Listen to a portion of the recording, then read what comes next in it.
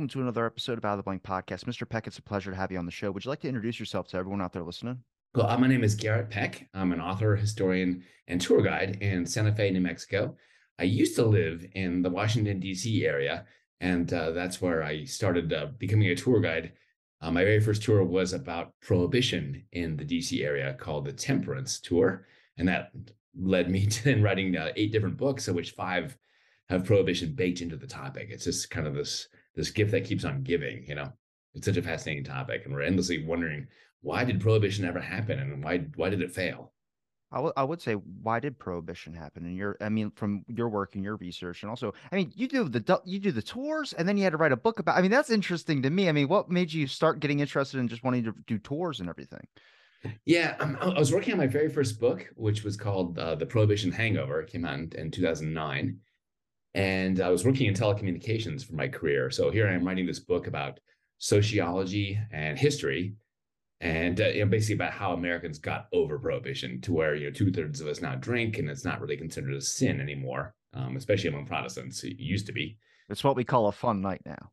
Right, exactly. But now there's no more stigma around drinking like there used to be among say my grandmother's generation. She was born in 1913 and had that sense of, you drink, don't let anyone see you because they're going to think that you're a drunk. So that's that was the premise of the book, and I was trying to sell it, and I kept getting rejected because it's like, what's your platform? I'm working in telecommunications, but I don't particularly have a background in sociology. I do in history.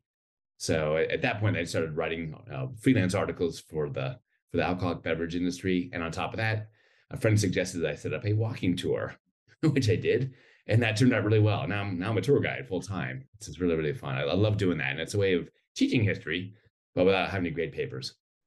Now, when it comes to the prohibition, can you take me through, like, at least your perspective? What was your perspective of alcohol before you started writing your book and before you even had the interest into it? Did you drink already? Did you not really care too much if people drank around you? Like, I have friends that are completely like, don't have a drink around me at all. It's not that they're alcoholics or anything. It's just that they just don't like that vibe. And it's usually their family background happens to do a lot with it. Me, my parents were DJs. So it's like, I don't care if everybody has a drink beside me. I like to socially drink, but without it, I don't really need to drink at all. But there's a lot of people that, they prefer to drink at home. Yeah, I do most of my drinking at home here as well. I'm not a heavy drinker as well, but usually like 1 beer a day when I get done with work. I started drinking when I was 16, and when I was an exchange student in Germany, and that was the drinking age in Germany, and discovered how much I love beer. And in Germany, it's so different. Most European countries, which is simply just alcohol is something to enhance a meal or a social occasion. So we'd go out with my host family. We'd go out to a pub, a Kneipe, as it's called in German, and we'd go out and have a beer and just have a nice little conversation. And it's a very supervised thing because you're there with your parents. And I discovered this is really, really nice. You get to meet other people. The Germans talk about Gemütlichkeit, which is this, little cozy atmosphere where you're having a nice conversation, etc. And discovered like one of the greatest aspects of Western civilization, the beer garden, where you get to sit outdoors and with nice weather and have trees and birds chirping, and you're having a nice little beer and just having a nice relevant conversation. Alcohol does that. It releases inhibitions. So alcohol certainly is not good for us health-wise, but it does improve our sociability as long as you're not someone who's really aggressive or whatever. But it does reduce your inhibitions, so you're more likely to actually have a conversation and speak honestly with another person about things. So there are some social upsides to alcohol. Now, when it comes to, drinking limit in Germany being low, is that just because, why do we have it as 21? Did you ever look into that and see if, is that because of like the prohibition or just our history with alcohol, or we just deem that this was the proper thing? It was 21 because in the U.S. Constitution, which we framed in 1787, the era of adulthood was 21, which we later on reframed as 18 after the Vietnam War.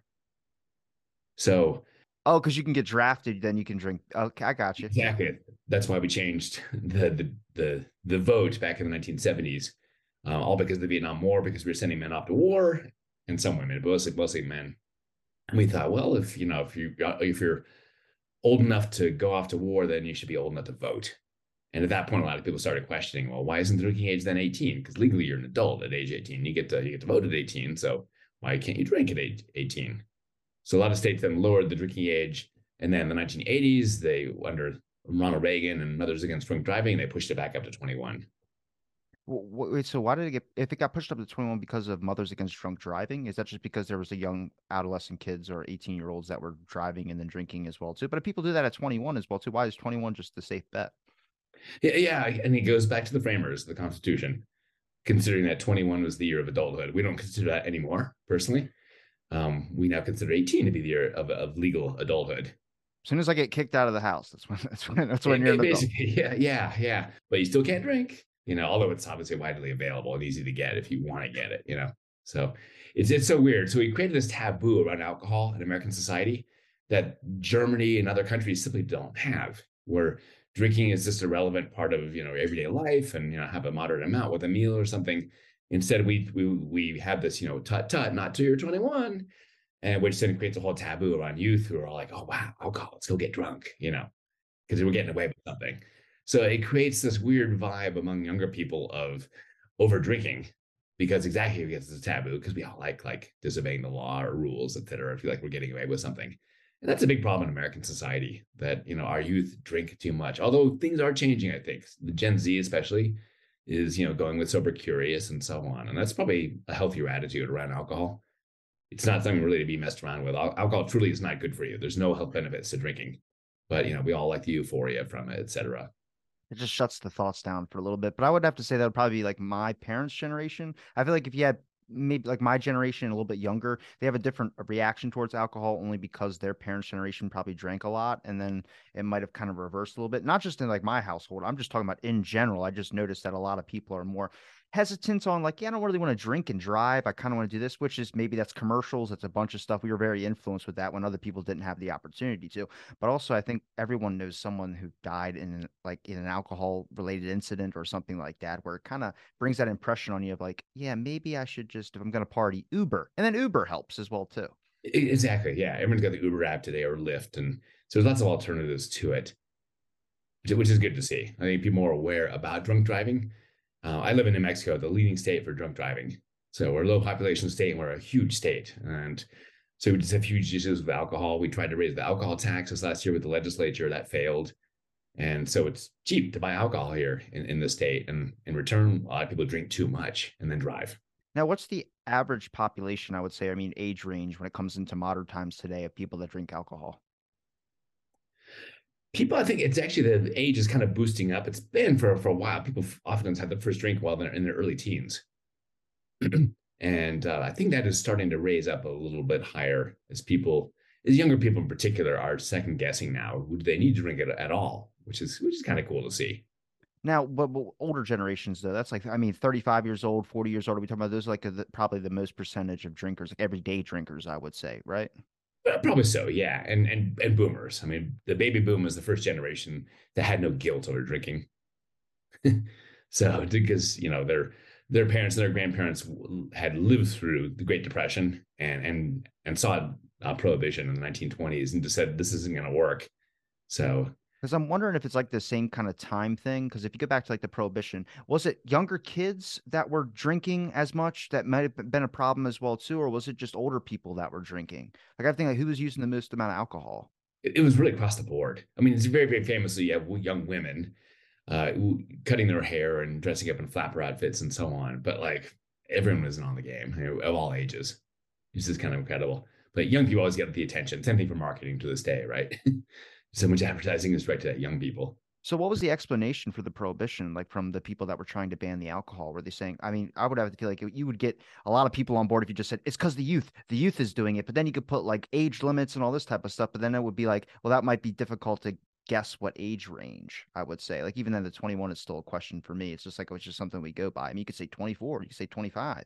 But back then when the prohibition was first starting, how did they sales pitch it to people? Like, I mean, I know they had to force down and really crack down the law and everything, but there's a lot of people that were like either moonshiners or they were doing something with alcohol where it was like this is what had been legal for so long and now you're about to shut down everybody's business, not just a little bit, but nobody's doing alcohol. Yeah.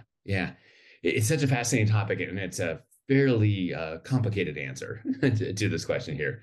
But where this whole movement, it's called temperance, by the way. It started in the 1820s when America was going under a major whiskey binge, And the result was then all the Protestant churches got together and decided that no one should drink alcohol at all. So it wasn't about Jesus moderating, as you think from the word temperance, it means to temper, to moderate, like weather. In this case, they decided that there was no safe level for anyone to drink alcohol at all. Therefore, the entire nation should abstain. That really goes against American culture because we've always been a drinking culture. And you fast forward that to a century later to World War I. And at that point, the leading temperance organization known as the Anti-Saloon League basically used heavy propaganda against the German Americans, who were also the brewers, which has been our national beverage since the Civil War time, to basically marginalize all the brewers and anyone who was drinking beer, and push through then the 18th Amendment, the Prohibition Amendment, during the war. So everyone simply saw this as a big patriotic act. Oh yeah, we need to stop drinking so we can support our troops to defeat the German army during World War I. Nevertheless, the fact that the German army gave its own soldiers beer, as did the French army and the British army, etc. But this is all propaganda because of the war. And so prohibition goes into effect on January 16th, 1920. Most of the states had ratified the amendment during the war itself, which is pretty amazing. So again, it was that wartime fervor of supporting the cause. Wait, was the Depression late 20s, right? And kind of I wouldn't say Depression early starts 30s. yeah, the Depression starts basically the late 1929 with the stock market crash. Do you think that a lot of it has to do with maybe the prohibition in the 20s as well too? Depending on how long it lasted, but I wonder if like that's a big alcohol taken away from even for a brief amount of time. It feels like, I mean, it's already built that much up in society already. Mm-hmm. Yeah, the Depression is the key reason why prohibition comes undone. So it took one crisis to create prohibition, World War One, and then it took another crisis to undo it. So in 1929, 1930, the Democrats figure out, you know what? We lost 250,000 jobs in 1920 when prohibition went into effect. Wouldn't it be nice to have those jobs back now that 25% of the workforce is out of work? So the Democrats really seized upon this issue and then ran on that in 1930 and 1932, as did Franklin Delano Roosevelt, the president who was elected in 1932. They ran on the repeal platform. And the country was sick of prohibition by this point. And so that became a major selling point for the country. Now, did they turn on the churches? I mean, how did the churches even come to the initial decision of kind of banning this alcohol or banning? I mean, how do they know which ones to choose as well, too? I mean, I know wine's used in like, or it's mentioned in the literature when it comes to religious texts. So I'm just curious, like, were they just taking that one out, or for maybe ritual purposes? I would say it would be okay, but spirits comes from something. There has to be some type of religious connection to the word spirits. Mm-hmm. Yeah. In fact, the word alcohol itself is an Arabic term, alcohol, Alkohl. So the churches themselves are divided over this question, and you see which ones supported the temperance movement. They were the ones that at the time were the evangelical Protestant churches. So the Methodists were the leading church in the temperance movement, and they signed up in 1832. And then on top of that, you had the Baptists, who a lot of Baptists are still dry to this day, although publicly dry, privately wet, as oftentimes is the case. The Mormons, the Mormon Church, was founded in the 1830s, and so we had all these organizations that were founded right around that time, the 1830s, all embraced temperance, and many of them still are to this day. And you see this in communion or the Eucharist if you're Catholic. So those churches that embraced the temperance movement to this day still have grape juice at communion. You have other churches that were not part of the evangelical fervor, and they still have wine. So you see that, for example, with the Lutherans, the Catholics, the Orthodox Christians, along with the Orthodox Jews, and Episcopalians. They never joined up with the temperance movement, and that's why they still have wine. Why did they not do that? That's so weird. That's complicated. Mm-hmm. Yeah, that's also part of the propaganda, though, of the time of the temperance movement. So you had, for example, in New Jersey, there was a man, a dentist named Dr. Welch, you might recognize that name, who part of the Protestant propaganda was that Jesus, in fact, never did turn water into wine, even though it's supposedly his first miracle. So instead, he turned it into grape juice. Well, grape juice didn't exist. There's no way to make it, but they simply just assumed that Jesus didn't drink because that was their values that they were then imposing upon Jesus. And even though Jews drink, it's just actually a daily part of the ritual. And every Friday night, you have a glass of wine with Shabbat dinner and so on. But I don't think many of these Protestants knew many Jews. So, so in finally New Jersey, Dr. Welch had studied Louis Pasteur, the great French scientist, who figured out how to pasteurize grape juice, which is to say, just halt fermentation right when you crush those grapes, you then pasteurize it, and that kills the enzymes on it and prevents fermentation from happening. You can take any fruit and crush it. You might have noticed that if you're eating an orange that's been sitting on the counter too long, you peel it and you're like, this tastes kind of funny, right? It's fermented. It's just a natural process, you know. So, but if you pasteurize something, that'll halt the fermentation. And so after that, all the churches then lined up, started using Welch's grape juice to serve at communion. Man, that's They a still good do to business this plan. day. Yeah, this is all because of the temperance movement. When it comes to the prohibition era, I mean, like when that was in effect and they were banning alcohol, I mean, how different, like, I guess, which regions did they affect first? Like, I would have to think in the South where people were maybe bootleggers or maybe people that were running moonshine or already had kind of illegal operations. I mean, I know that came because of the prohibition movement. There's a lot of people that were running these, but these people had their business setups, I would have to think a little bit before as well, too. And then all this shutting down, they just had to do it secretly. But which states did they have to crack down on first? I feel like you'd have a map with like a dartboard and just be like, all right, we know this one's got everything in it and this one's got everything in it. Yeah, yeah. It's interesting to see that the temperance really started in the Northeast. I mean, so many of our social reform movements are incubated in New England and New York throughout the country. You think about it, temperance, abolitionism, gay rights, women's rights, they all start in the Northeast. And then they kind of move across the country. In this case here, after the Civil War, the temperance movement moved to the Midwest and South, and that was really the base. And you see that even to this day, wherever you see dry counties in the country, they tend to be in the Midwest and the South. So not so much the areas where Catholics are. So an interesting state to study is Kentucky because it's sort of divided between Catholics and Baptists. So you have all the dry counties are Catholic dominated. Sorry, all the wet counties are Catholic dominated, and the dry counties are still Baptist dominated. So lots of Baptist preachers are there keeping those counties dry. One by one, every time we have a recession, counties are taken off the list of dry counties because economically at this point it makes no sense anymore. You lose all this revenue. You know, tourists come through, they want to be able to have a beer with their dinner or a glass of wine, and you're losing all that revenue, all the tax dollars you can get from it. And younger people, you know, from baby boomers on, this just isn't temperance just doesn't speak to them anymore. You know, we also most of us now socially drink and we don't consider it a sin. So one by one, these counties are kind of falling by the wayside, but there's still several hundred of them left here in the country. That sounds unimaginable to me. I mean, I don't know. I don't live in a dry county. I mean, you can go to a liquor store right down the street, but in some places that they still have a dry county, is that just because it's like one of those methods of old where it's like, I don't know, we've just been doing it like this for generations, so we just keep on doing it. And no, everyone like knows that it's kind of BS, but at this point, they're just like, we just keep doing it because why not? Yeah, it's a big part of it. Yeah, it's sometimes change is really hard, especially since something has been in place now for close to 100 years. But increasingly, you get younger people and they're saying like, you know what, this makes no sense. People are just simply driving over the border to the next county, loading up on liquor and bringing it back. You know, there's nothing to stop them from doing that unless you're going to set up police checkpoints, which is people would protest. You know, meanwhile, the county is losing out all this tax revenue. So it's fascinating to see this. I remember when Evanston in Illinois went wet. Evanston was where Frances Willard lived. She was the head of the Women's Christian Temperance Union. It's where Northwestern University is. So it's a super elite northern suburb of Chicago. So with, you know, full of upper middle class people and well-educated people. And then finally, I forget, this is a decade or two ago, they finally went wet. But just the history of Evanston and the WC2 being there had kept the town from going wet. And then finally they had a referendum. They decided, you know what, we're just going to go do it. And it's changed everything. Now you go to pizza parlor and get a beer or a glass of wine with it. But it's sometimes change is hard. And then finally it comes and it's overwhelming, you know?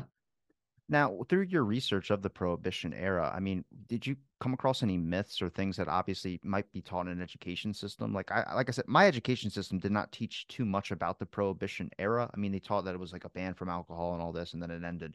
But there wasn't a whole full deep dive of education. I'm just curious if there's anything out there that's kind of been proved wrong, or maybe history has kind of shown a different perspective of something we didn't know back then, or at least now. Yeah, I've got several myths I can talk about. It's always so fascinating.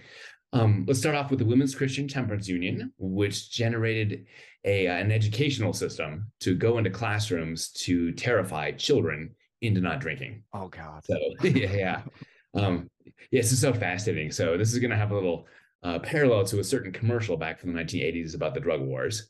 So what they would do, the idea was to scare children like my grandmother, born in 1913, into not drinking alcohol by terrifying them into thinking how much alcohol is going to damage their lives.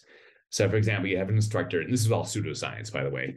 They'd go in, they would bring like a cow's brain or a sheep's brain, and a brain that's nice and pink, and then have like a beaker of alcohol. And then with the kids right there in the presence of the room, they would pour the beaker of alcohol onto the brain, and it would turn gray right before the kids' eyes. And the kids would all shriek, "Oh my God." And they're like, that's what alcohol does to your brain. Actually, no, that's not what happens at all. But that's the pseudoscience. Alcohol It's first the goes. scrambled egg thing in the frying pan where they said this is your brain on drugs. You remember this commercial? Yes, exactly. It's way oversimplifying, just trying to terrify people. And it doesn't work, right? I mean, people are going to make their own decisions about whether it's drugs or alcohol, but this is pseudoscience.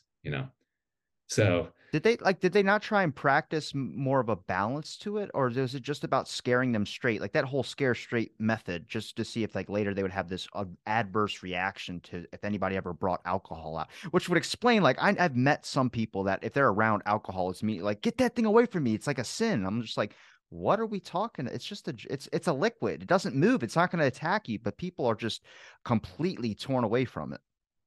yeah, a lot it's going to be someone's background, what they grew up with, especially if their parents had told them that alcohol is evil, etc. We used to consider alcohol to be demon rum or John Barleycorn. He had all these names for it, etc. But most of society, American society, doesn't consider things that way. Yeah.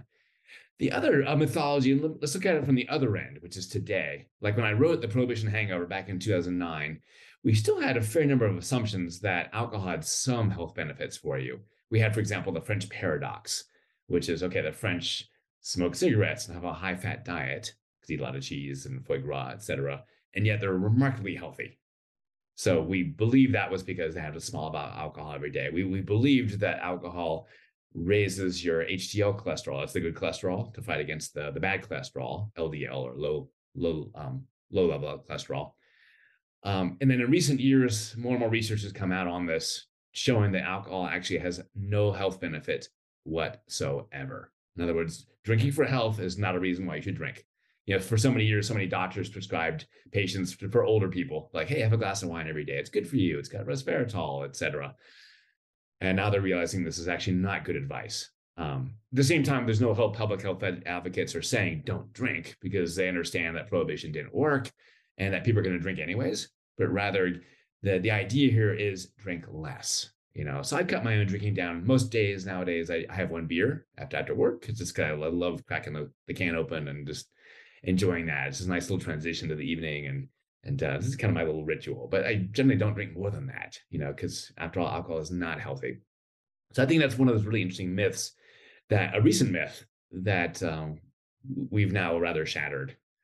So, What don't about folks don't drink alcohol for health. It's not healthy for you. what In about moderation, it's probably not going to harm you, but that's the key thing, moderation. If you yeah. drink heavily, like 3 drinks or more, then there's a whole bunch of bad health impacts, like for your heart, especially cancer. I mean, alcohol is a carcinogen, so it causes a whole bunch of different kinds of cancer, which you don't need to get. What about for sleep? Like drinking alcohol for sleep? Oh, terrible. Oh, no, no, no. Damn. When you go to bed sober. So it messes up with your REM sleep. Oh, see, I'm an insomniac, so that's the only way I can get sleep. Oh man. There's better ways to do it. I mean, have you tried CBD gummies? I Those work. have. I've tried melatonin. None of it. I mean, I think I even took they prescribed me something, and when I took it, I slept 20 minutes and then I was up and I wasn't supposed to be up. And it was like everything, like my brain shut off. And it was like I'm still awake though. Like I remember walking around a store and just going in and out of like consciousness, basically, of like I only remember certain bits and pieces of it. But Yeah. I don't like those drugs. I took it once and done. That was it. But then I found like a little bit of whiskey. Next thing you know, I'm able to relax and then finally I can actually drift off a little bit. Yeah. That might be bad. I'm an alcoholic, maybe. I don't know. so so what you might be noticing, there's a pattern there, and being able to figure out what that pattern is for people with insomnia, to figure out like how to calm your mind. So I used to like take Ambien and et cetera, which I hate because it leaves you like feeling kind of hungover in the morning, like a little brain dead, because it also interferes with your REM sleep, which is which you really need. With your part of your sleep cycle, you have 90-minute cycles when you sleep, and you go in. and you intermediate between deep sleep and REM. REM is the lightest sleep, and that's also where you dream. And oftentimes, like alcohol, Ambien, these different things here interfere with REM. So you get that deep sleep, but then you wake up and you're like, okay, I slept for 7 or 8 hours, but I'm exhausted and I'm like brain fog, etc. So alcohol interferes. You might fall asleep very quickly with it, but it puts you right into deep sleep, but it interferes with the process of the REM. And oftentimes what happens, and because of the sugar, your body processes that alcohol into sugar. It then wakes you up after a certain amount of time because you're processing sugar now. So you're not waking up. And that interferes with your sleep pattern. So alcohol is definitely bad for your sleep. So if you're going to drink, drink early in the evening and go to bed sober. What's with the addiction part to it? Like I work at a gym facility, so one thing that a lot of people don't know about is at working at this facility, I started to notice there's a lot of elderly people that come in, but they'll do an insane, massive amount of cardio, and then some type of check mark goes off in their head. They're like, I guess I can drink now because I just did all that. I can now get my treat, which is the drink. And it's not saying they're alcoholics. These are a lot of people that work in bars because I live in a bar resort place. But I remember this one lady, I was like, oh, you got the whole day. You just worked out for 2 hours and now you're able to go home at 6 a.m. So you got your whole day ahead of you. And she's like, I'm gonna go drink some margaritas, and then shimmied out the door. And I was just like, that's somebody's life. But to her, it was like she got a reward or a check mark that box it off there. I'm just like, what's the addiction part in this that causes you every day to want to go do something? I mean, enough to where you're able to do 2 hours on a Stairmaster just so you can go home and drink. Like that's the checkbox thing where I'm like, there's got to be something about that that attracts us in some sort of way. Yeah, yeah. Oftentimes it's how alcoholics frame it, which is the reward. You get this little award here for doing something, you know. They make little goals for themselves and then go out and drink heavily, like going to the gym. And they're like, oh, I'm virtuous. Now I can go, even though you're destroying your liver by doing this, by drinking heavily. So, yeah, just because you go to the gym, et cetera, yeah, sure, you might be burning off all those calories. Alcohol does have a lot of calories, it's all carbs. And so, yeah, people can gain, who drink a lot can gain a lot of weight, et cetera. But you're still wrecking your body. And of course, you're placing a huge number of carcinogens in your body. So, which can lead to throat cancer, mouth cancer, colon cancer, et cetera. And one of the reasons as well now, like they've moved colonoscopies recommendations, it was always the age of 50, and now they moved it down to 45, in part because of alcohol, but also because so many people eat a lot of processed meats, whether that's bacon, pepperoni on your pizza, et cetera. A lot of those things have carcinogens in them, and they result then in colon cancer. So when you get to be 45, now you get to get a colonoscopy. When, when, when I mean, did they know about all the damages? I mean, or at least how addicting it was back then as well. To me, people were heavily drinking. I mean, when did I figured it's a market now? I mean, that's the whole thing about it now. We've gone the complete opposite direction from banning it to the point where they market different flavors of alcohol. Now it seems like it's the most to get you like, how do we get close to that 100% proof? Like there's a moonshine that they sell in my alcohol store that's like 125 proof. And I'm like, look, I don't know math very well, but I know that's a little bit more than the overall 100%. And I don't know how they calculate that, but now it's became like, how far can you go to where something you take one sip and you're just done because it's so alcoholic? I mean, it's just so much alcohol in it. So I just wonder, like, I mean, they found a market for it, obviously, to where they can start doing that. But I mean, what does that mean, like for society a little bit? I mean, did they know about it back then as well, too, to the point where if we ban it, there's going to be a larger market for it, so then we can just open up the floodgates? But they realized how bad the market was because when they banned it, how much it actually hurt them. So did they notice the addiction properties to it to the point we're at now, where everyone knows alcohol's addicting to the point where you can't even shut down liquor stores because you can get somebody killed? Mm-hmm. Yeah, so the temperance movement understood, they didn't call it addiction back then. They call it being a drunkard. And That sounds better than addiction. yeah, the words have simply just changed. But they did see that alcohol was destroying people's lives, in particular men, and how this was really having a negative impact was on families. And this is why like the Women's Christian Temperance Union formed, because this is a way to protect families from Domestic abuse? spending up all their paycheck and coming home beating the children and behaving very, very badly. And so the temperance movement thought if we can get people to stop drinking, everyone will become, sober and middle class, and families will thrive, etc. All they were looking at, though, if you remember taking like econ, like econ 101, supply versus demand. And so largely what they were targeting with the 18th Amendment was the supply chain. So, for example, even the name of the organization that pushed this through, the Anti-Saloon League, they thought if we can shut down the saloons, this is the end of the supply chain. And then on top of that, we can then ban the manufacture, transportation, and sale of alcohol. This is all dealing with the supply side of the equation, not the demand side. They just not simply thought Americans will simply just sober up. They'll finish up whatever they have at home. They never, by the way, criminalized personal possession, which is so interesting and so different from the drug wars that we're fighting today. So they thought simply most Americans who are law-abiding citizens would simply just stop drinking once they'd finished up what they had at home, and that was that. But they ignored the demand side of the equation. When there's still demand in the marketplace, someone's going to supply it because there's money to be made, right? Now, you mentioned one of the myths about the women's temperance movement, but is there a lot of strong correlation to some of that, I guess, propaganda that was released against like maybe some of the counterculture stuff, or at least the drug war? I mean, I know a lot about Timothy Leary. I know a lot about the whole LSD thing. I know a lot about the 60s and 70s in that era, but there were propaganda tactics to get people to stop doing certain things. I mean, do you see that with the same thing with alcohol as well too? I mean, I look at the market for alcohol, at least back then.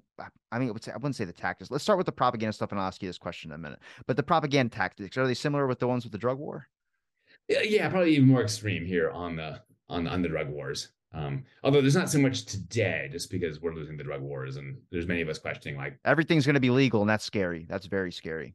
it is, yeah, but at the same time, having more regulations and treating the issue as a health problem rather than as a criminal problem, I'm all in favor of that. Yeah. Like let's stop throwing people in jail just for using drugs. It makes no sense, and incarcerating people is so expensive. Treatment is a fraction of the cost. Of course, then the flip side is people have to want to be treated and have to want to get sober, which not everyone does. So it's a but Europe handles it much better than we do by treating it as a health crisis rather than a criminal crisis. Yeah. It is fascinating to see how propaganda has worked its way through. I mean, modern propaganda was largely born during World War One. You think of like the really famous, Uncle Sam wants you. Remember that poster? It's just the most famous propaganda poster in American history. And as a way of changing people's minds or supporting a certain cause, the dry cause certainly used a lot of propaganda and so on. And you see that proceeding all the way through the 1930s and 40s onward, even though the country had rejected prohibition, but now you get the 1930s. Now there's this whole war on quote marijuana, So there's a 1934 some movie called Reefer Madness. Yeah. And it's like, oh my gosh, you have to go watch this movie. It's total propaganda against pot, against cannabis. Now we don't use the word marijuana so much anymore because you realized, okay, they're trying to attach a stigma by using a Spanish word, by trying to stigmatize recent immigrants in the country and make it sound like, oh, it's a foreign thing. So nowadays you might notice all these places that are opening up dispensaries and so on, they use the Latin word cannabis instead, because they're trying to take away that stigma of, and you might be stunned, maybe not, how many people will come out as pot smokers or, gummy takers or, Rice Krispie people, etc. Whatever you want, it's there, and it's more and more it's becoming legal. We legalized recreational use of cannabis in New Mexico here April 1st last year. That is to say, 2022. Are you a little bit nervous about I guess, the legalization of it? Like, I had Ben Cord on the show, if you've ever heard of him. He's debated like Carl Hart, I think his name is, multiple times. Now, I recommend Carl Hart. I liked his work about a lot of things, but we do demonize way too many things, which causes people to go into those things. I think it needs to be like a healthy balance. But also, when it scares me about the legalization of these types of things is that back in my day, two bowls got you high. I'm only 25, but in my grandpa's day or my dad's day, it was like 20 joints of the dirt weed and all that type of stuff. Now it's like a kid can get 1,000 milligram edible cake pop type deal. And I'm like, look, you're going to have some kids that are going to take that as their first one sometimes. I got dosed to 500 and I'm not a big pot guy anymore. So I took that 500 and I went down like a really bad trip on some things where I'm wondering, I'm like, I mean, how do we have a balance of like at least a bit of education on? I mean, I get there's more legalization and there's more knowledge on it, but also, I mean, are the corporate industries really caring about giving out the proper like education on the thing as well too? Yeah. I think it's interesting to see there. At least here in New Mexico, seeing we're having this gold rush going on, and not all these companies are going to survive. Everyone kind of ran to the door to like set up shop, etc. And so it's all largely mom and pops and companies that have 2 or 3 store locations. So it's not really, I wouldn't call it corporate, at least not yet. But there could be a day where consolidation takes place. But certainly the education is part of the factors that are in there, and this is what I'm totally in favor of. It's like when you buy alcohol, you see right there on the can or on the bottle what the ABV is, alcohol by volume, and so like, okay, if there's an imperial stout that says 9.1%, and I've got to drive afterwards. I'm like, nope, I'm not going to get that one. I'm making an educational decision about like, I don't want to drink something that's going to get me that drunk so quickly, you know? So being able to like learn from like a cannabis store, hey, I just want something that's going to help me sleep versus, you know, I'm not interested in getting baked myself. I don't really like getting high. So, you know, having an educated workforce that can educate the consumer on this, I think is is a lot better than say someone buying it on the, you know, corner market somewhere where you have actually no idea what you're actually buying. You know, it could be something that's crazy high as you experienced, or it could be coriander seeds, you know, Yeah. mixed in with other stuff, you know, and you just got scammed The good old bag of oregano. buying it on the corner The versus good say old, buying at a place that's regulated and when it's legalized and then so on. So, and this is a huge problem now in our country with like fentanyl. You know, yeah, that's fentanyl a is in really big fact problem. a drug that's used for legitimate purposes in a healthcare setting, but the Mexican drug cartels are now exporting all this. And it's really, really difficult to stop because it's so tiny. These tiny little pills, they can smuggle them in anything, and we are just killing wholesale numbers of people right now with it. And the cartels don't care that they're killing their customers. Why hasn't really, the first time I've ever seen a fentanyl, at least news talk about fentanyl, was they blamed Walmart for it about a couple months ago. But I think it's between the ages of 18 to 49. There were like, I mean, in 2 years, there was like over like 200,000 deaths or something like that. It was something a ridiculous number. My actual uncle died in January of a fentanyl overdose. So it was like, I mean, the first time I ever saw a media report on it, and I was just like, why are you guys? But they blamed Walmart, and I go, is why is nobody else talking about this? This is a big issue. It's a large amount of people that are going, and it's like we seem to always have an issue with one thing, but we're never taught the education. I mean, back in when I was in school, it was DARE. And that honestly, I think put more kids on drugs than it did to steer them away from it because it really never gave them the full. I don't know. They said, you take this, you're going to be a loser, you're going to be all this type of stuff. But then everyone I know from the class that got that introduction ended up taking it, and they're probably still on drugs as well too. So it was like we're having a very bad education on drugs and everything. And if we don't talk about it at all, then we don't know about it. And then when we get on it, we don't know if it's wrong or not. Yeah, we create these taboos, and I think that's a big part of it. Like, you know, like with the DARE program, rather than say educating people about what your choices are. This is why I'm not in favor at all of abstinence only education, like around sex. It's like, no, teach kids. You know, here's what the consequences are. You know, broken heart, pregnancy, STIs, etc. But you know, it's also your right to know what your body's doing, etc. And I think that's far more giving, empowering people with knowledge so they can make good choices. I think that's the key thing right there. Yeah, yes, the deaths are getting a lot of press right now around fentanyl and so on, and yet you combine methamphetamine death, heroin death, fentanyl deaths. It's still only, I think it's only like a third of the number of people who are dying from alcohol. Alcohol is still a huge killer and way more killer than we're experiencing, even with all the highly promoted or highly sensationalized number of people who are dying from drugs. Alcohol is still much, much bigger killer than drug overdoses is. Just drug overdoses is getting all the press. Is that just because everyone knows the risks with alcohol as well too? But I mean, how do they let advertisements from alcohol companies be able to do that as well too? Like, I think the United States is only one of two countries that has advertisements for pharmaceutical drugs. The other one I think is New Zealand, but we're the only ones. Everyone else thinks it's weird. Yeah, and we didn't start really allowing that, you know, until the early 2000s for drugs, which is so interesting. So I remember beforehand they would like have to like talk. They'd have advertisements, but they would talk around a topic with the you know what the drug would do for you, etc. They would kind of use propaganda, but without explaining exactly what this drug is for. You know, it's so interesting. But you know, so advertising is you know itself as a form of propaganda. You know. Does abstinence actually ever work? Like you said you're not for abstinence. I don't think I'm for abstinence either because I feel like that creates suppression and then it causes someone to really go 100% to the opposite way that they were before. But I mean, does that ever actually really truly work? I don't really think so. I mean, I think I have friends who are in recovery from like alcohol, and for them, abstinence is the only choice for them because we believe, you know, once someone becomes an alcoholic, there's no recovering from that. You're always going to be an alcoholic, and so they, you know, learn uh, how to stop drinking and then have to abstain entirely. But as far as an abstinence message societally, I don't think abstinence works. Rather, I think education is what's needed, and giving people the full information so they can make good decisions. I think that's my belief personally. I mean, in the position that you're in right now, at least perspective wise, I mean, do you find that you have a lot of education on these certain things as well, but do you find that like I don't know that it was a good route for you to be able to research everything you did before to get to where you're at now? Do you feel like you're better understood as a whole? Like I'm interested in it because I find that learning through perspective and history and everything helps me enhance more about my knowledge on things. But also they say knowledge is a curse as well too. If you know too much about something, a lot of people just don't. I don't care what's in the drink. I just want to drink it, and they go like that. I go, yeah, but if you know the health effects from it as well too, I think it's like between 2 to 3 weeks or something. Uh, for smoking, it's lungs. The capacity for lungs goes out a little bit more by a certain percentage, and then there's a bunch of things like even with weight loss, and then I think they call it beer belly as well too. There's all like they have it graphed out for like it shows you like how long this takes, how long this takes, and how long this takes. I'm a big fitness guy. I see that I go, you know what? I don't really feel like taking that, drinking a pina colada or anything with a lot of sugar in it.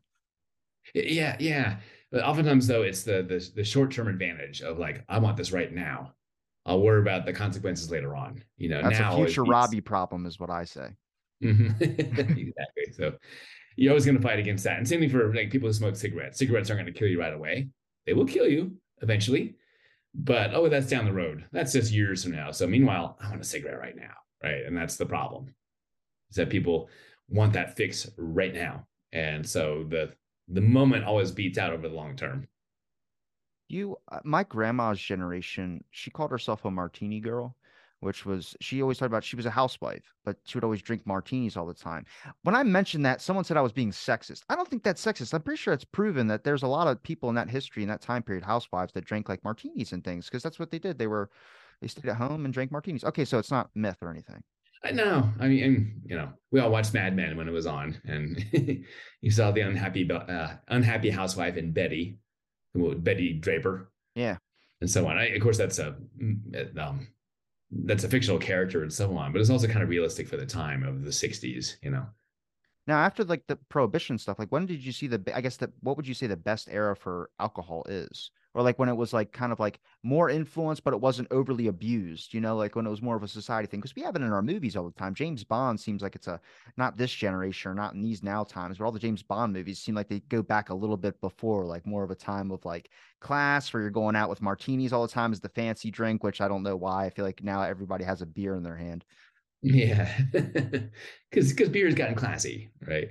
Um, I still think right now is probably still the best time to be a drinker, for a number of reasons. Number of choices that we have as consumers is pretty amazing. The quality of products has gotten a lot better because there's a lot of competition that's out there. So if you want to make alcohol, you have to make something that's good, that are going to appeal to people. There's also better education out there, and people are making better decisions, I think, ultimately, whether it's, hey, I'm going to call a Lyft or an Uber to get me home tonight, or I'm just going to choose not to drink.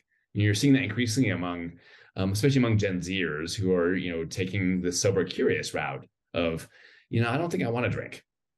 It's not as weird to be a designated driver. That's what's interesting to me. I've always seen on many movies where if you're like a designated driver, you end up getting peer pressured into something. But I'm usually a designated driver, and I go somewhere. They'll hand me a small little glass, and I go, They go, oh no, we know you're DD, but it's filled with water, and we want you to participate. And I was like, that's so interesting. Like usually before, you're the guy just sitting there, like, what the hell do I do? I got to sit at a bar while all these people get drunk and get their social lubricant. Yeah, yeah. It's kind of interesting if you're at a happy hour event or something. There's always this, gosh, I don't have something in my hand, whereas everyone else has got a glass of wine or a beer or whatever. So sometimes just having, if you feel that peer pressure, just go get a glass of water and hold it, and that way you're participating with everyone else, and but you're not actually drinking other than rehydrating yourself if it's water. So What are your thoughts on the craft beer industry, like those self kind of created companies? I think it's cool. I know oftentimes they are local businesses, so they're local employees, and they're plowing their money right back into the community. So, I've got one about 2 blocks away from me called Second Street Brewing. It's kind of my go-to place to go, and I can walk over there and I can walk back home, and so it's good. And they've got good food I as th- well. So when did the yeah, it's creation of it's I was about to say, when did the creation of multiple flavors come in? I just there's a beer I think it was like last week or something like that. It was a chocolate peanut butter beer. It didn't taste like chocolate peanut butter that much, but it was called Purple Monkey Dishwasher. And I'm just like, I don't know when this all started before. I mean, when I was a kid, I just remembered it was like Bud Light. It was this type of stuff. That's what my parents drank. And then I'm entering kind of the world of it, and I'm looking around and I'm like, there's like coffee beers, there's all these types of things. I'm like, it's interesting that, either this is a self-owned company or someone started producing their own beer. maybe start making these out there. Now you got a whole host of flavors to now where some of the big corporations are like, we should expand out to make multiple different flavors.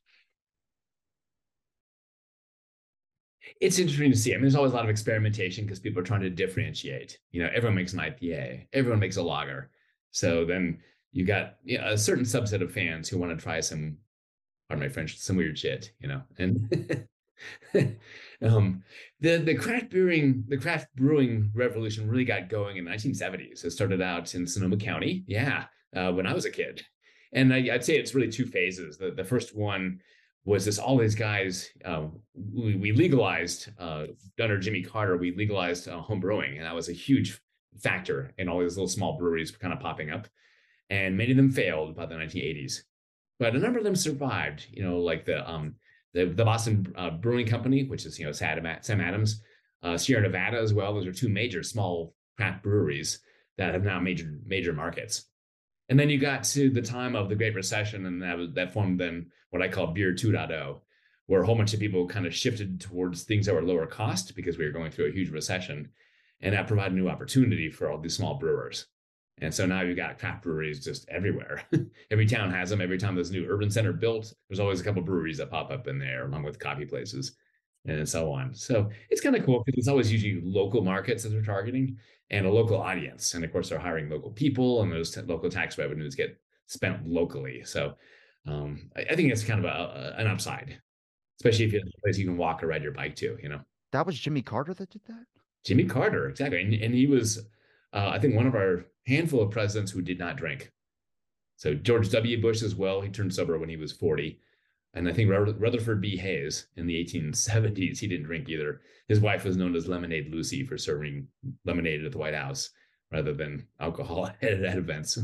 Is it interesting to you that some of those small craft breweries are able to kind of make it through? Like, I mean, I would say we're in a pretty tight capitalistic world, but it's just interesting to see like the entrepreneurship is still kind of there as well too. Like, where craft, I mean, do you see it really affect the alcohol industry when it comes to small and business? Like, I mean, I know there's a big market for certain obvious brands. I feel bad for Corona because I know that shit took a hit, because nobody wanted to buy that beer for a while. But it seems like, I mean, I'm always hearing about a new IPA and always seeing a cool one somewhere that I've never seen before. I'm like, it just seems like this one's like an open market still. Yeah. It's competition and it's culture. Culture is always moving forward. It's never static. People are always experimenting with new things and trying to come up with a new idea that's going to differentiate them. And ultimately, that's to the benefit of the consumer, I believe. So the fact that people are continuing to invest in good beer and so on. Brewing is a capital intense industry. I mean, you need to buy, so is distilling. You need to get a big building for it. You have to get all kinds of special equipment, which is expensive. You have to have a staff that knows how to operate it and so on. There's a lot of things that can go wrong with it. So it's expensive to produce these things. Now, I wanted to ask about some of your tour stuff as well too. Do you find that you get like a lot of reception from the public? I mean, at least have an interest in it, like how I have an interest, just because it's around us culturally. It's the significant thing that's just around us that a lot of people don't really know the history about. I still barely know the history about it, but to me, it's just interesting when I'm looking at something. I'm like, at one point this was illegal, and now it's massively legal. So it's just how did that all start to happen? I mean, do you find people when they go on your tours are kind of looking for those answers as well too? Yeah, absolutely, 100%. That's one of the key reasons I think why prohibition tours do really well, because so many people just have this huge open question mark, like what were they thinking? How was this ever going to work when we're such a drinking society as Americans? And the fact that we changed the Constitution not once but twice to deal with alcohol is just leaves a lot of people flabbergasted. And that was just a century ago. It's not that long ago. I know. Do you think that would have ever worked though? That they could have actually, if there's like a any possibility that banning all alcohol would have actually worked when they did it back then? I think if they had taken a more moderate step, that possibly could have worked. It was always going to be an enforcement issue. So the Anti-Saloon League was really naive in thinking that Americans would simply just stop drinking once they had finished up whatever they had at home. And they also took a zero tolerance attitude towards alcohol. In other words, and this was what really stunned everyone, because they had all voted for the 18th Amendment during World War I, thinking it was the right thing to do. They thought they were banning liquor. That's what they thought. They thought we'd still have beer. And then suddenly in 1920, when Prohibition begins, everyone's like, huh, is that what we voted for? And the Anti-Saloon League, they heard a ton of complaints from congressmen. They're like, wait, all of our constituents still want beer, et cetera. And they said, well, it's just an education process. They'll get used to it. The public will get used to it. At the same time, then all the bootleggers started right up because they realized, look, there's still a demand for this product, but they weren't providing beer because beer is not nearly as profitable as, say, distilled spirits is because it's so concentrated. Mm-hmm. And that's why during Prohibition, why they were producing so much, you know, bathtub gin and whiskey and so on, because you can dilute it endlessly and then sell it. It's so much more profitable. That's so weird to me that some people just wanted to ban it because it was liquor and not ban the beer. I would be the opposite. I don't like beer at all, but I like a whiskey. Yeah, fascinating. But whiskey was the original problem, but starting back in the 1820s, just because of the high concentration of alcohol and led to all kinds of problems. But yeah, it's just I think when you take the zero tolerance attitude, things are not going to turn out well. And same thing for the drug wars. We've for the longest time, I think we're kind of in a gray area right now because everyone realizes the drug wars are unwinnable. There's always going to be a big portion of Americans that are going to want to take drugs, and there's going to be someone that's going to supply that. And so I think you really saw that starting literally with the Obama administration towards cannabis. Just like the state started legalizing it and the federal government did nothing other than they don't allow cannabis companies to participate in the banking system. That's why you always had to bring cash, but otherwise it's sort of like, there's nothing to gain politically by getting involved trying to stop this legalization effort. So they've just basically just stepped aside and just like, we'll just let things kind of naturally happen. Um, I would like to see the end of the war on drugs. It's just not a winnable war, and it's just like we should take a totally different tact towards drugs themselves. There's still lots of scary drugs that are out there. I mean, fentanyl is terrifying. Crystal meth wrecks people's lives. I mean, a lot Bath of things that salts. shouldn't. What's it? Bath salts. Yeah, bath salts. I mean, people shouldn't be taking these things, but how we treat it should be a lot different than, say, just throwing people away into jail. Which is super super expensive. 100% agree. A guy who's in jail for life on pot right now, and he's looking around and everything's legal, and he's like, "What the hell happened, man?" Like that's. Yeah, I mean, pot smokers tend not to be violent people. They tend not to get off the couch, Do you ever So think it'll pot be? does. It's a de-inhibition drug. So you're just like a demotivational drug. So you tend to like, okay, man, where's the Cheetos?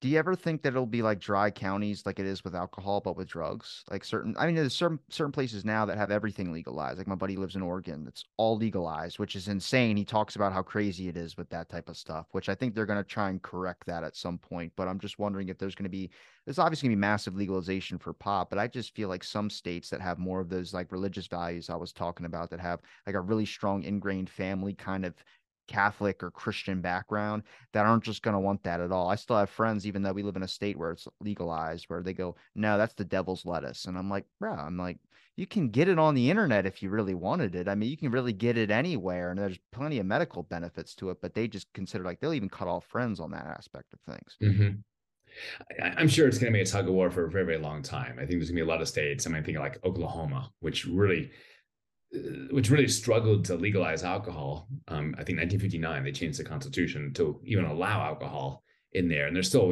heavy heavy Baptist presence. So there's always going to be that pushback against it, and it's a legitimate part of the debate. Should we legalize this or not? What are the aspects that we should control? At the end of the day, I'm a realist, and I think simply just creating taboos is not particularly very healthy. And likewise, just throwing people in jail is not healthy when perhaps we should look at a different way of handling the war on drugs. Drugs are just going to be there going forward. And there's always going to be a market for it. And there's always going to be people taking it. So how we handle that, hopefully, number one, saving people's lives from overdoses, that's super important. But going on from there, how do we help them to get over addiction?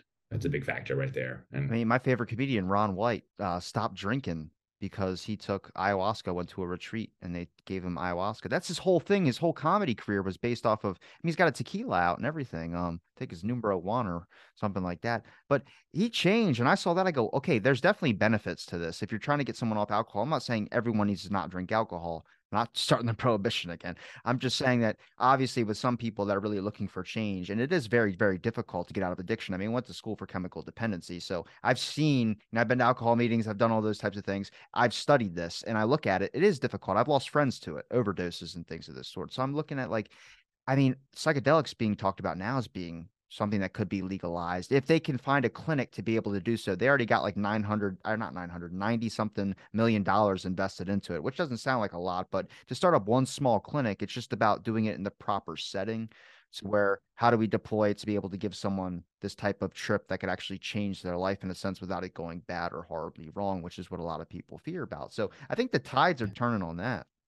Yeah, it's really fascinating to see. And this is where I think regulation comes in and compassion for other people. There's certainly been, especially with all our endless wars, the war on terror and so on, we have we're seeing these huge rates of suicide among veterans. And I'm a veteran myself. I never had to go to war, but the sheer number of suicides because people have PTSD. And this is where there's some evidence that some of these things, whether it's ecstasy or different hallucinogenics, might actually help with PTSD in a supervised setting. I'm like, hey, okay, we need to learn more about this and do scientific studies on this and whatnot. This is, I think, kind of promising, and this is ultimately about saving people's lives and helping them be able to move forward in their lives. I mean, it's so important for the education aspect of things because we don't ever have the conversation if people are just so demonized against it. I mean, that's the best part about having like propaganda stuff. Like the amount of war propaganda that was out there would cause you to demonize another side just because, oh, they're communist. And then you can't talk to them. It's like, well, what are you labeling communist? Like, what are we talking about here? And that word immediately, nobody wants to touch it. They just want to put their hands up and walk away and not have the conversation about it to even understand if that person is what they're being labeled as. And that's such a dangerous route. Yeah, I totally agree. Yeah, versus say trying to know the deeper understanding, but it's easier to throw words at people that may or may not apply. I remember, more recent terms, the right wing accusation towards anyone on the left is socialist. And I'm like, wait a second. Even liberals kind of like a dirty word now. They turned it into that. Yeah, yeah. It's so interesting, but it's a propaganda word. It's sort of like, does it actually reflect the current president's positions? I mean, not even close, neither Obama, and yet they get accused of being socialists. I'm like, this is not socialism. But I mean, that divide though, that's always there. I don't know. It just keeps getting worse in some aspects of things. I mean, like when it comes to the change of things, I know always people talk about like we could save the world. I'm not saying that at all. But when I'm looking at things, I'm like having the conversation can. And I think like there's a lot of people out there that demonize something. I go, what about making them try it? I mean, not forcing anybody to drugs, obviously, but just kind of like talking about like, do you want to try this? And set you up in a setting to be able to do so. I feel like with the number of clinics that could be open for psychedelics and things of the sort, you probably have a lot of people that would change their opinion if they were actually a place for them to be able to do so. That's where I'm for the whole corporatization of those types of things. I just want to make sure it doesn't get too lost from, I guess, the original connection with the person. Too many business models inflate too big. Next, it's more about the money that they're getting in rather than the actual individual person. yeah. And what is interesting is kind of, change is always slow in the United States, especially because such a heterogeneous society. There's, getting consensus around any issue is really, really difficult. But you're seeing this even on a bipartisan basis now that increasingly people are wanting to see change on the war on drugs. That it's just not working. It's not winnable. We've been fighting it since, Richard Nixon when I was a little kid, and it's not winnable. I think more and more people are recognizing this, that maybe we need to take a different tact in how we're addressing drug consumption here within our country. Certainly there's lots of right wingers who are now pot smokers or gummy takers or whatever. It's just sort of like I've met plenty of them. And it's that libertarian side of the right that is like, let me do my thing, and I'm just doing it at home. Leave me alone, kind of thing. So that I think also overlaps together with the left, which has this, hey, we're throwing all these people in jail, as well as the libertarian right, as well asks these fundamental questions like, does this make sense to throw all these people into jail, which is so expensive, incarcerating people? You basically took a citizen who could still be functioning, making a living, and suddenly they're producing nothing. And we have to guard them and feed them and insure them, et cetera. It's super expensive putting people in jail, especially for low-level drug offenses. I mean, it makes no sense. Absolutely no sense. I mean, do you have any hope for it? Like in the next, if you could ballpark me, you could say 100 years, 200 years, 50 years, 10 years. But I mean, that we're ever going to not have types of controversial subjects like this. It just seems like even with like how bad politics is right now to even talk about with anybody, but all these subjects, and in my opinion, like maybe because I'm getting interested in a little bit more, just diving through history, I see it's there. I've talked to people who are part of the counterculture movement who were making magazines like The Seed that was bringing out a bunch of like anti-cops type stuff. But then now that they're older, they look back on it and they go, we were both kind of wrong. And it's like interesting to see that. But then as you look through history, there's always types of revolutions, not revolutions, but there's always types of counterculture that start going in controversial subjects as well, too, where there's always two sides fighting against a certain thing. I see that now with the marijuana stuff, and now I see it transitioning to something else like psychedelics now, which it's just interesting to me. I mean, do you think that's always going to be there? Do you think just how we are as people, just two sides? Yeah, again, it's the heterogeneous nature of our society. It's really hard to get national unity on questions because we're so divided over so many different things, and a lot of it's just tribalism. Like, well, my tribe believes this and your tribe believes that. So we have all this us versus them thing in our country, which is really unhealthy, but it's a big part of it. We're not Denmark with a small population that's largely homogenous. We're an immigrant society with lots and lots and lots of different opinions and different values over different things. So it's difficult. So reaching a national consensus on things is very, very rare, and we've always been super, super, super partisan. I mean, that's from the very beginning. I mean, George Washington warned us against this in his farewell address. The most supreme example of partisanship in our country was the Civil War, the breakdown of the country, where we split in two over the question of slavery. That was the worst, where we actually went to war against each other. So we're not nearly as bad as that today, even though it seems pretty bad right now from a tribalistic standpoint. And this is strictly what it is. It's just, if you got together from people across the aisle in a small town, wherever else, you'd be like, you discover, wow, I've got 99% in common with these people. They're actually really nice. But it's just all tribalism, when you learn their political opinions and suddenly you're like, how can you vote for that man? Et cetera. It's kind of this incredible thing in our society where we are. But so reaching consensus is very, very difficult. But over the long term, I think as more and more people are becoming more open-minded about the war on drugs and about all drugs have been placed in one giant category as sin. It's against God's will. And I think that's really coming around. We're changing them. After all, everyone practically on this phone call, on this podcast today, is using some kind of drugs, whether it's aspirin or something to lower your cholesterol or whatever. We all dependent upon pharmaceuticals for ones, even caffeine. Which that's my favorite. That's my favorite. Yeah, I coffee. abused the hell out of that one. I can tell you that much. But it's Yeah, and it's a drug. It is yeah. a drug, and we're all addicted. Like if you don't get your daily caffeine, you're gonna get a splitting headache, They say the withdrawal. daily's 250. I'm like, yo, I drink three energy. I used to drink 12 energy drinks a day. I had to cut it down. My doctor was like, how the hell is your B12 like triple the amount? I think it's a daily's intake supposed to be 90 between 200, and I was at 1500. And he was like, I don't know how you're doing this. I was like, that explains so much. I was getting paranoid. My hair was growing really, really long, like fast. Every 2 weeks, I was getting a haircut. They're like, you just got a haircut. I'm like, I'm telling you, I see it in the Zoom call. You see my hair throughout all the episodes just grow longer. Fingernails were growing long. Turns out it's the B12. I was like, yeah, that's insane. But yeah, my doctor I had told me to cut it back. So I'm down to, I think, two, maybe three. But that's 300 milligrams per energy drink, which your daily intake's only supposed to be And 250. and this may be a factor in your inability to fall asleep. I've had that since I was a child before Yeah, energy yeah, drinks. but caffeine keeps you awake. And Actually, caffeine does the opposite with my ADHD. It makes me go to sleep a little bit. I get hmm, drowsy after it. hmm. You gotta look that up. I've had an ADHD guy on here before to talk about all that. But yeah, caffeine does the opposite. But when it comes to all the counties that are dry right now about alcohol, the ones that are left, do you think? I mean, there's always going to be one or two, right, that are just going to stay Yeah, out. Yeah, okay. I'm sure. Yeah, 100 years from now there'll still be more. But there'll be fewer than there are now. God, I would hate to live there. Can you think that we tried to ban that? And that's like the bread make. That's the conversation thing right there. That's how you unite people is with alcohol. You just Yeah, go, yeah, let's exactly. have a beer and talk about it. Exactly. In that sense, alcohol is really good because again, it reduces inhibitions and then people actually converse with each other. So, yeah, as it's like tourism becomes a big deal, and alcohol related tourism. It started with Napa Valley with wine. If you ever go out there, it's just stunningly beautiful. It's why they filmed the whole Scream series in Napa because you're like, this is this astonishing setting. It's so just like, oh my gosh, so romantic. And then you have this really funny horror series that they set in Napa.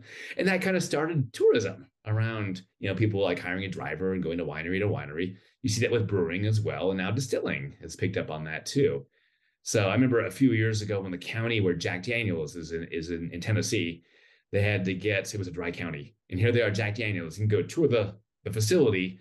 but you can't buy any alcohol and you can't sample anything. So the state had to change the law. The county is still dry, but now you can go visit Jack Daniels and buy a bottle, etc. So they created a loophole just for Jack Daniels because of tourism, and it's a major source of revenue for people going to visit the Jack Daniels factory in Tennessee. So I think it's so interesting. I mean, the money aspect ultimately oftentimes it's gonna win out because it makes no sense to ban these things when you're losing out on all this tax revenue and jobs that come with that as well. You know, People love money.